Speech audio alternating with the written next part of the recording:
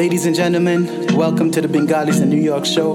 My name is Arik, and we be repping it for, the Bronx, Manhattan, Brooklyn, Queens, Staten Island, and all over the world. So welcome and enjoy. Woo! Nuggies, welcome to the Bodney podcast. Happy Mother's Day, first of all. Thank you. Thank you so much for having me. So you interviewed a number of women entrepreneurs in Detroit, and this morning I was thinking about that, and I was thinking these women started these businesses, and they're amazing businesses, while some of them being mothers, I'm assuming, and with the pressures of being a Bangladeshi mom, and starting these businesses, and I'm assuming a lot of them had the requirements of being a Bangladeshi mom, and they started these businesses, which is on top of the stress of starting a business. They had all of that. Did that come up in any of the interviews? Yeah, absolutely. A lot of things that I've seen in Metro Detroit growing up here is that the women are already supporting, their families and sometimes their husbands who are business owners. But then when they open their own businesses, they're kind of quiet about it, and it's kind of on the down low for many years. And I think that recently, in the past 10 years or so, women are being a lot more unapologetic about who they are and embracing their motherhood and their entrepreneur roles. It's not taboo anymore to do both. And I think the wonderful thing about Bengali women is that they often try to hold on to both of those things at one time. They don't forget about their families because of their businesses. They strengthen their businesses because of their families.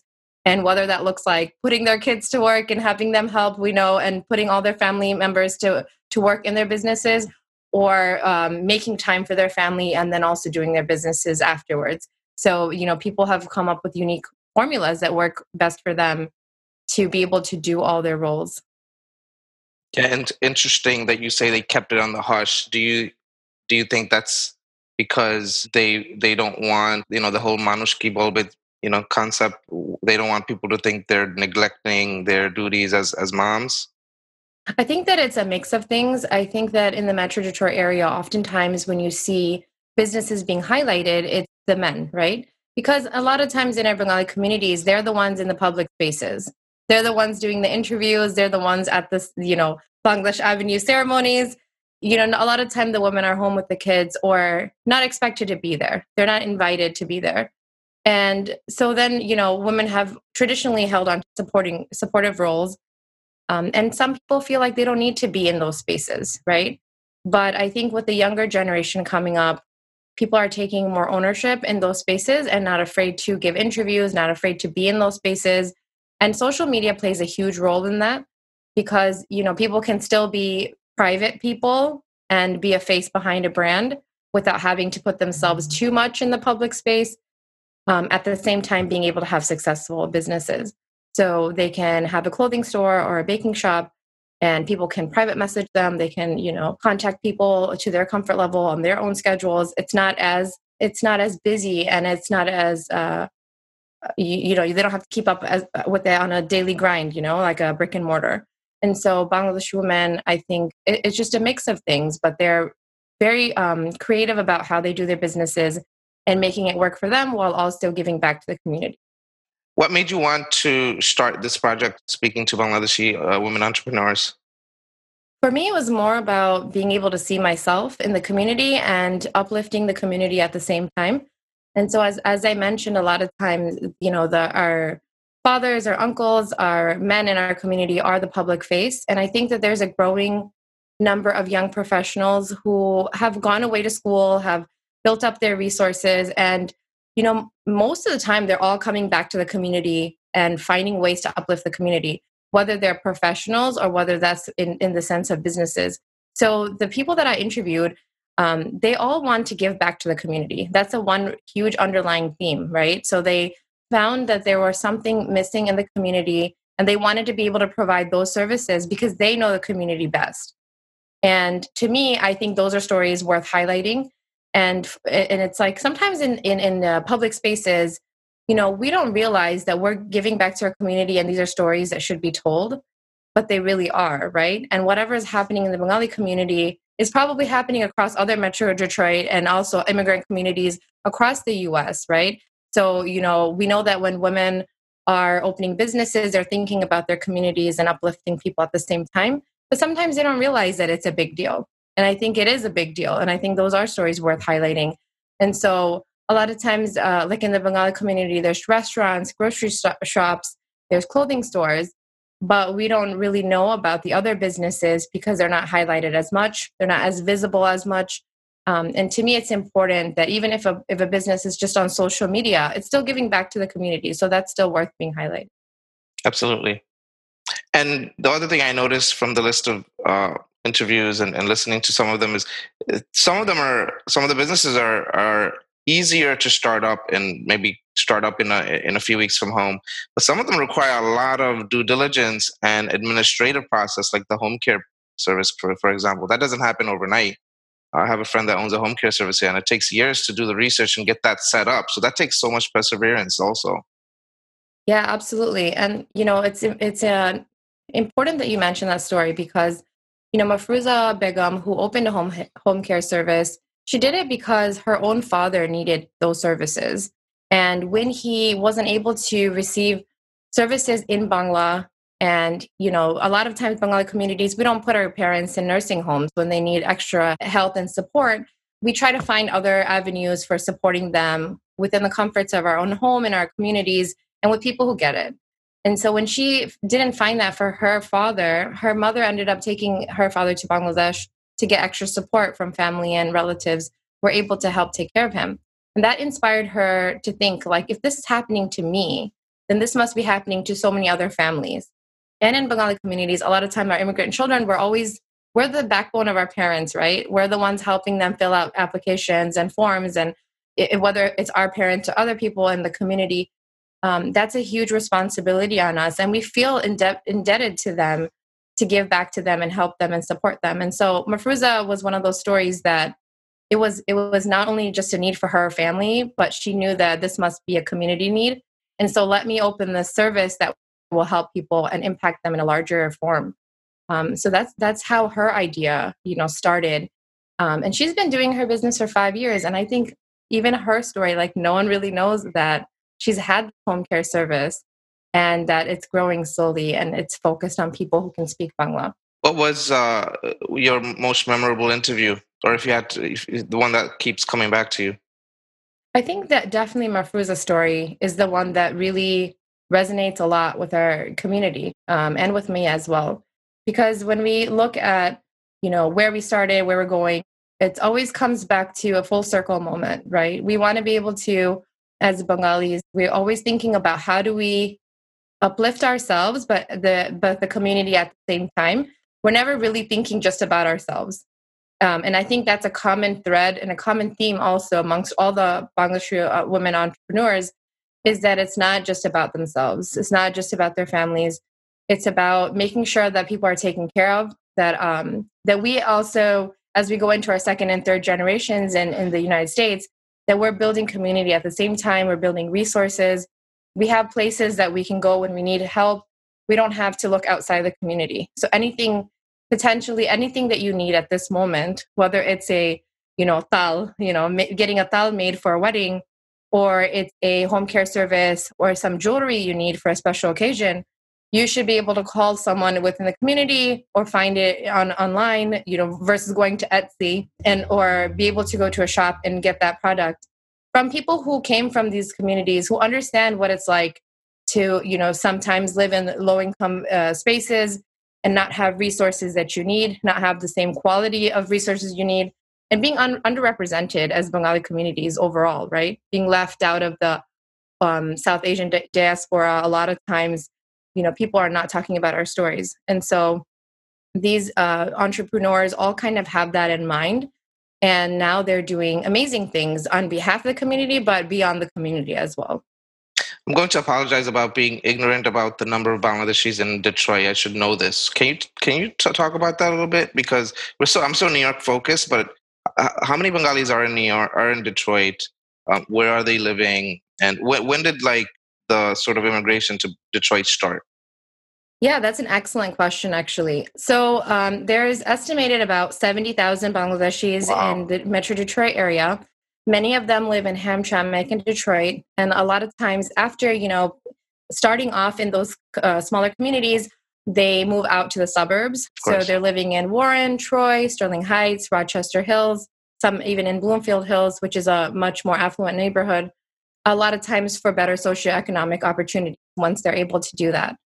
And a lot of the community is made up of two types of, Bangladeshi communities, I would say. So some of them are newcomers, right? So in the past, most of our families all started off in New York, right? Everyone started their lives in New York. But now we've seen for the past, 10, 15 years that people are coming straight to Hamtramck. They're able to get a job within 3 to 6 months because there's a lot of people here that can help one another. For example, you don't have to know Bangla. You don't have to know English to be able to get a job anymore. You don't have to have a car to be able to get to work. You don't have to know English to be able to get groceries because there's a Bangla shop right down the street, and it's a walkable community, so you can walk to get your groceries. Kind of like New York, but in Detroit in general, in Michigan, you do need a vehicle to be able to get around, and we don't have the subway. We don't have like taxi drivers everywhere. It's more so in like at the airport, you'll be able to find a taxi. And obviously now everyone uses Uber. But in general, you still have to have a car to get around. So I've been seeing that like newcomers, people like, for example, my relatives, like my dad applied for his siblings. They came in 2010, 11 and beyond. They've been able to come here, get settled within 2-3 years, be able to buy a house or at least one vehicle for their family and slowly move up that socioeconomic ladder. Whereas like people in our families, when they came in the 90s or in the late 80s, they had to slowly build themselves up, but they're also financially providing for their families back home. And so it took a little bit longer to get established. And so I see, those two things kind of happening in parallel. A lot of people here have factory jobs, which is very important because, for people who may have never worked in Bangladesh, never had to provide for themselves, dependent on others, they're able to come here and then now stand on their own feet. So that's super important in terms of job-wise, being able to work here. And to answer your question about when did people start coming to Michigan, the New York Times actually recorded this immigration that came. Yeah. So it was a lot of people, of course, came, throughout the 1990s, but a lot of people specifically came in the 1990s, the late 1990s, and then the 2000s.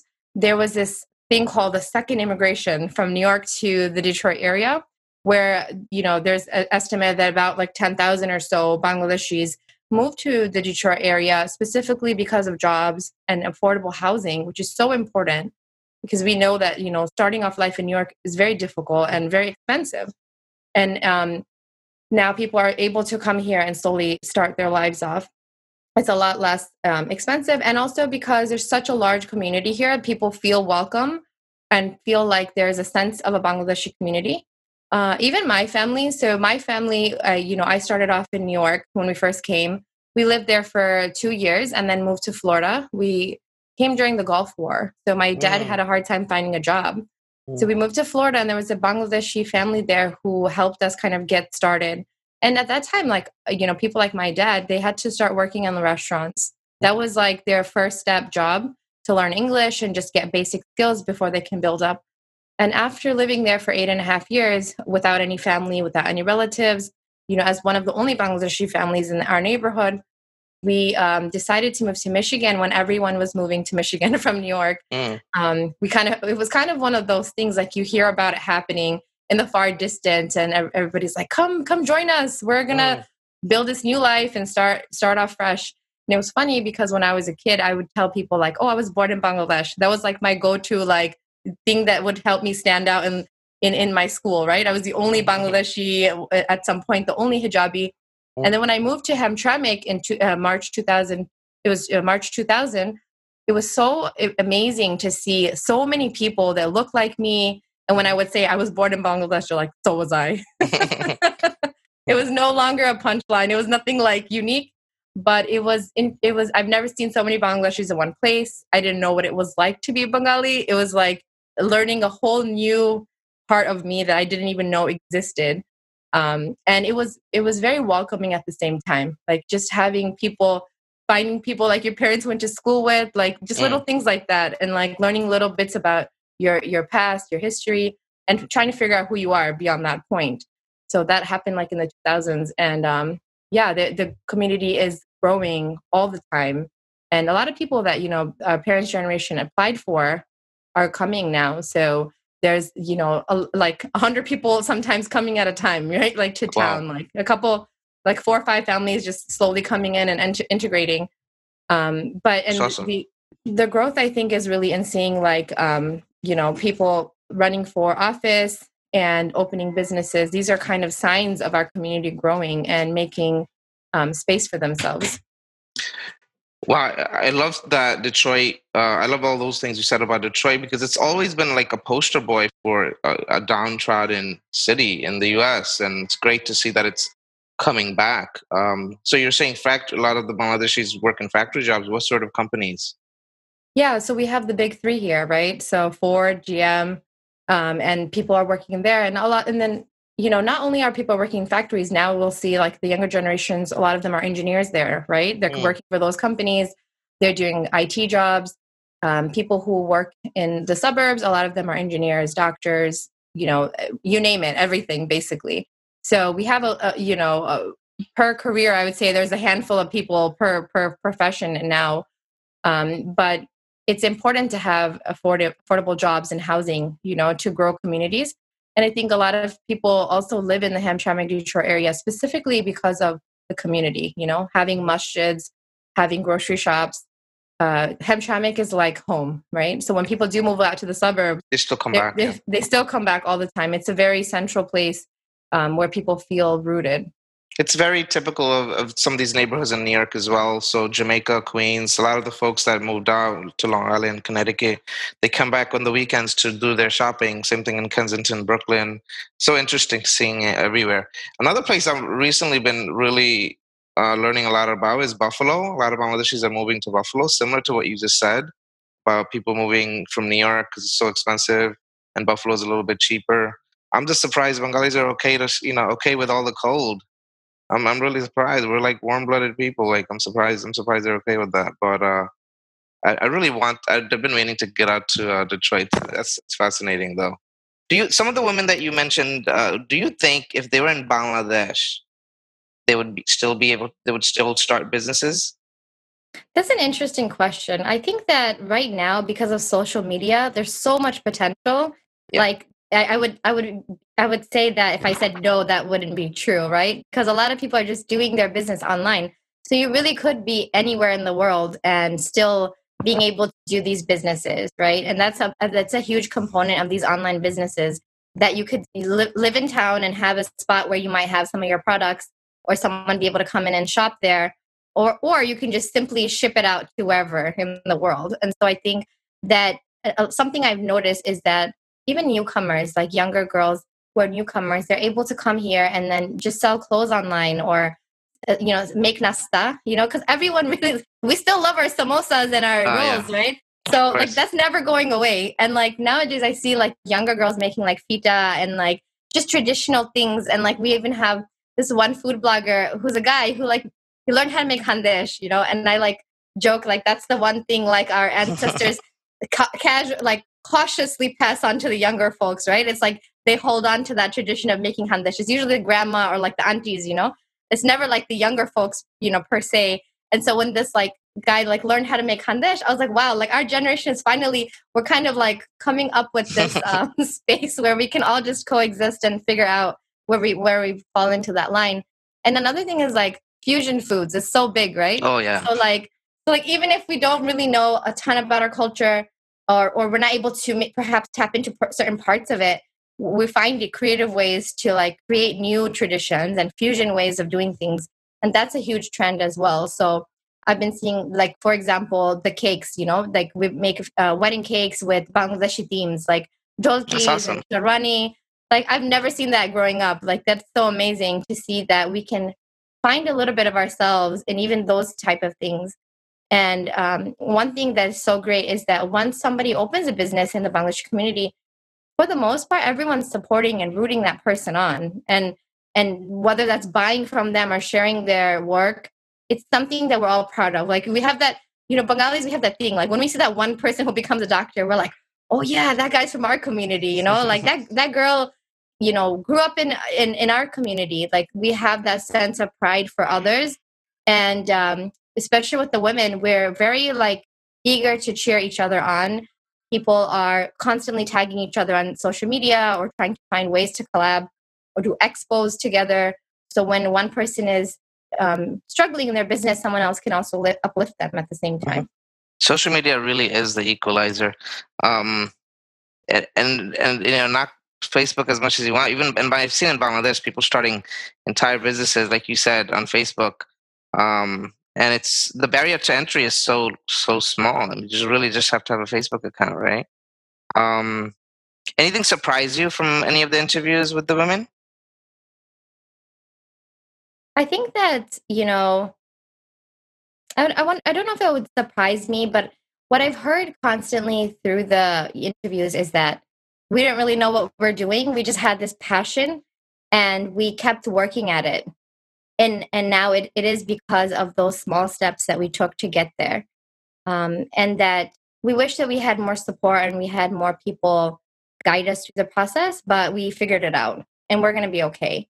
And another constant thing I heard was that Bengali women are resilient, right? So they've gone through everything and anything, and they've supported a lot of people in the community. But it's kind of like, it feels like this is the time to shine, right?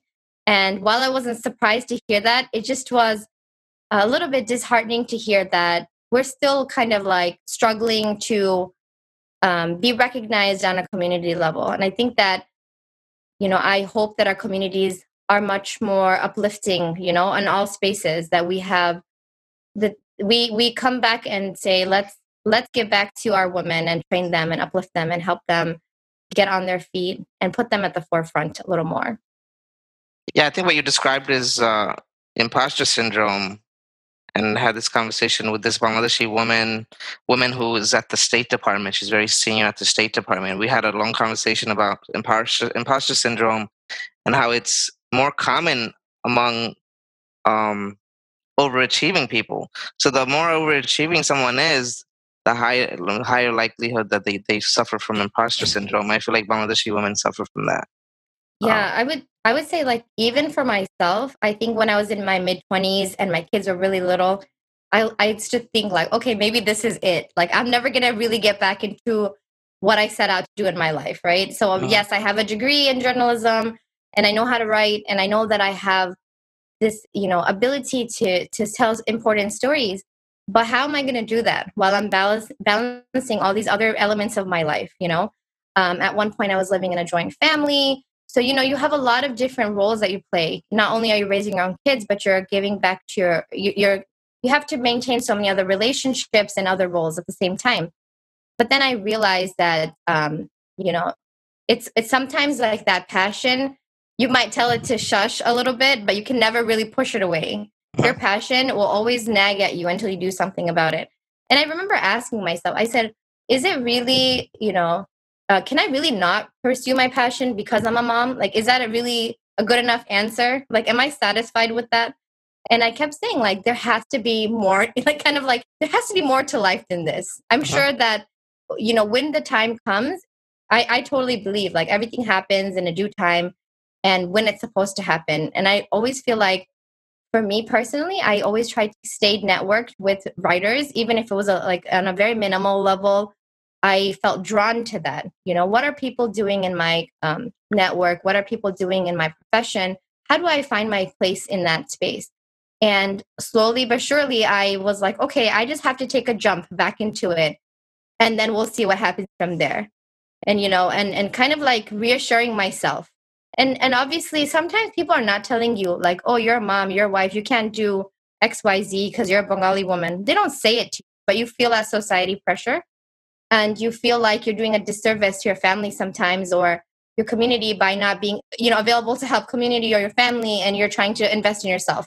So once you kind of get over that, for me personally, that was a challenging experience. I feel like I kept telling myself, if you do get back into your profession, you're never going to abandon your family or abandon your community. That's not on your radar. You're always going to still find ways to include them. And that's something that I'm very intentional about. Whenever I have the opportunity, to write about my community, I take it, I leap into it. And the interesting thing in the writing community right now is that there is a growing need for BIPOC, writers, and there is this eagerness to learn from us, right? Whereas, like when we were coming up in school, we were told we cannot write about our profession, we cannot write about our communities. That's bias. You can't talk about who you are. You have to leave that at home, and when you come to work, you write only what you're assigned to or whatever your editors give you, and you write about what's in front of you, right? So like news or events, whatnot. But I feel very drawn to what's happening in my community. Why are people in my community not being heard? Why are these issues not on the radar? Why are people not being interviewed for my community? Like all those questions used to always bother me so much.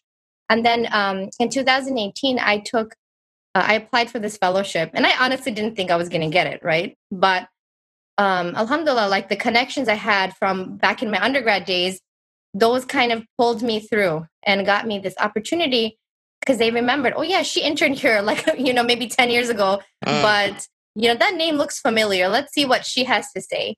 And we were finally told like, hey, this fellowship is about you and your community. Figure out what's the story in your community and tell it. And it's like that validating point came then.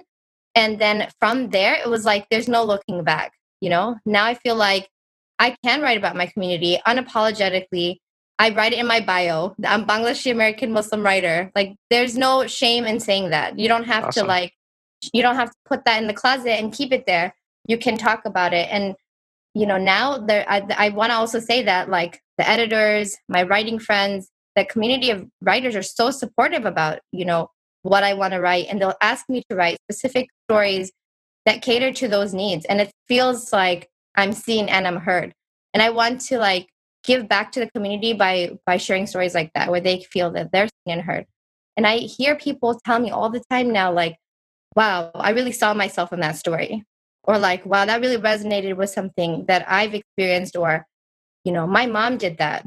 And you wrote a story that really like made me think about her. Awesome. Things like that. So it's amazing to like be in this space now, but it's also feels like surreal at times, like being able to get out of that imposter syndrome and say that, you know what, I'm here to do the work now. And there's no looking back at this point. What's next for you? So for me, I've always wanted to be a community resource, right? I always said that I'm a community reporter and journalist, and that's what I lean toward. So this year, I was really inspired by all these amazing stories that I was collecting from different freelance projects and different projects that I was doing. I launched a website called Sa Nasta Newsletter, where I talk about Bangladeshi food and culture. And I just hope to like grow that newsletter into a space where people can come and get, important information that they need. And it's not only for Bangladeshi women, but it's a space that I would like to have as a third space, that people can say, what's happening in that community? Let's look at this, newsletter, and we can find those important information or people that are doing amazing things and be able to then, reshare those stories in other spaces. And I think there's more to it, but I think that's like the gist of what I've always wanted to do. I knew I wanted to be a journalist since I was in 7th grade. I'm sure I didn't know exactly what that meant at that point. And by 19, I remember telling one of my, teachers that, like, watch, one day I'm going to open a website and it's going to be about all the things that I wanted, seen in writing and print and in videos at some point. So that's what I hope to accomplish. Awesome. Well, thank you for coming on, and I'm excited to get this series of interviews up on the Boni podcast and on our Instagram. I mean, they're really inspiring, and you're really inspiring. So, representation is so important, and I hope people, Bangladeshi young people, are inspired by these stories. Thank you so much for having me. The red and green I bleed is always in my heart. I do it for my people, always in my thoughts. I gotta be honest, with diamonds and pearls, yeah. Bengalis in New York, all over the world. It's the Boni Show. Hey, can you handle this? Representing the boroughs where the Bengals live. From the slang we spit to the gangs we with, it doesn't matter, we the essence of the Bangladesh. I said, hey, come on, can you handle this? Representing the boroughs where the Bengals live.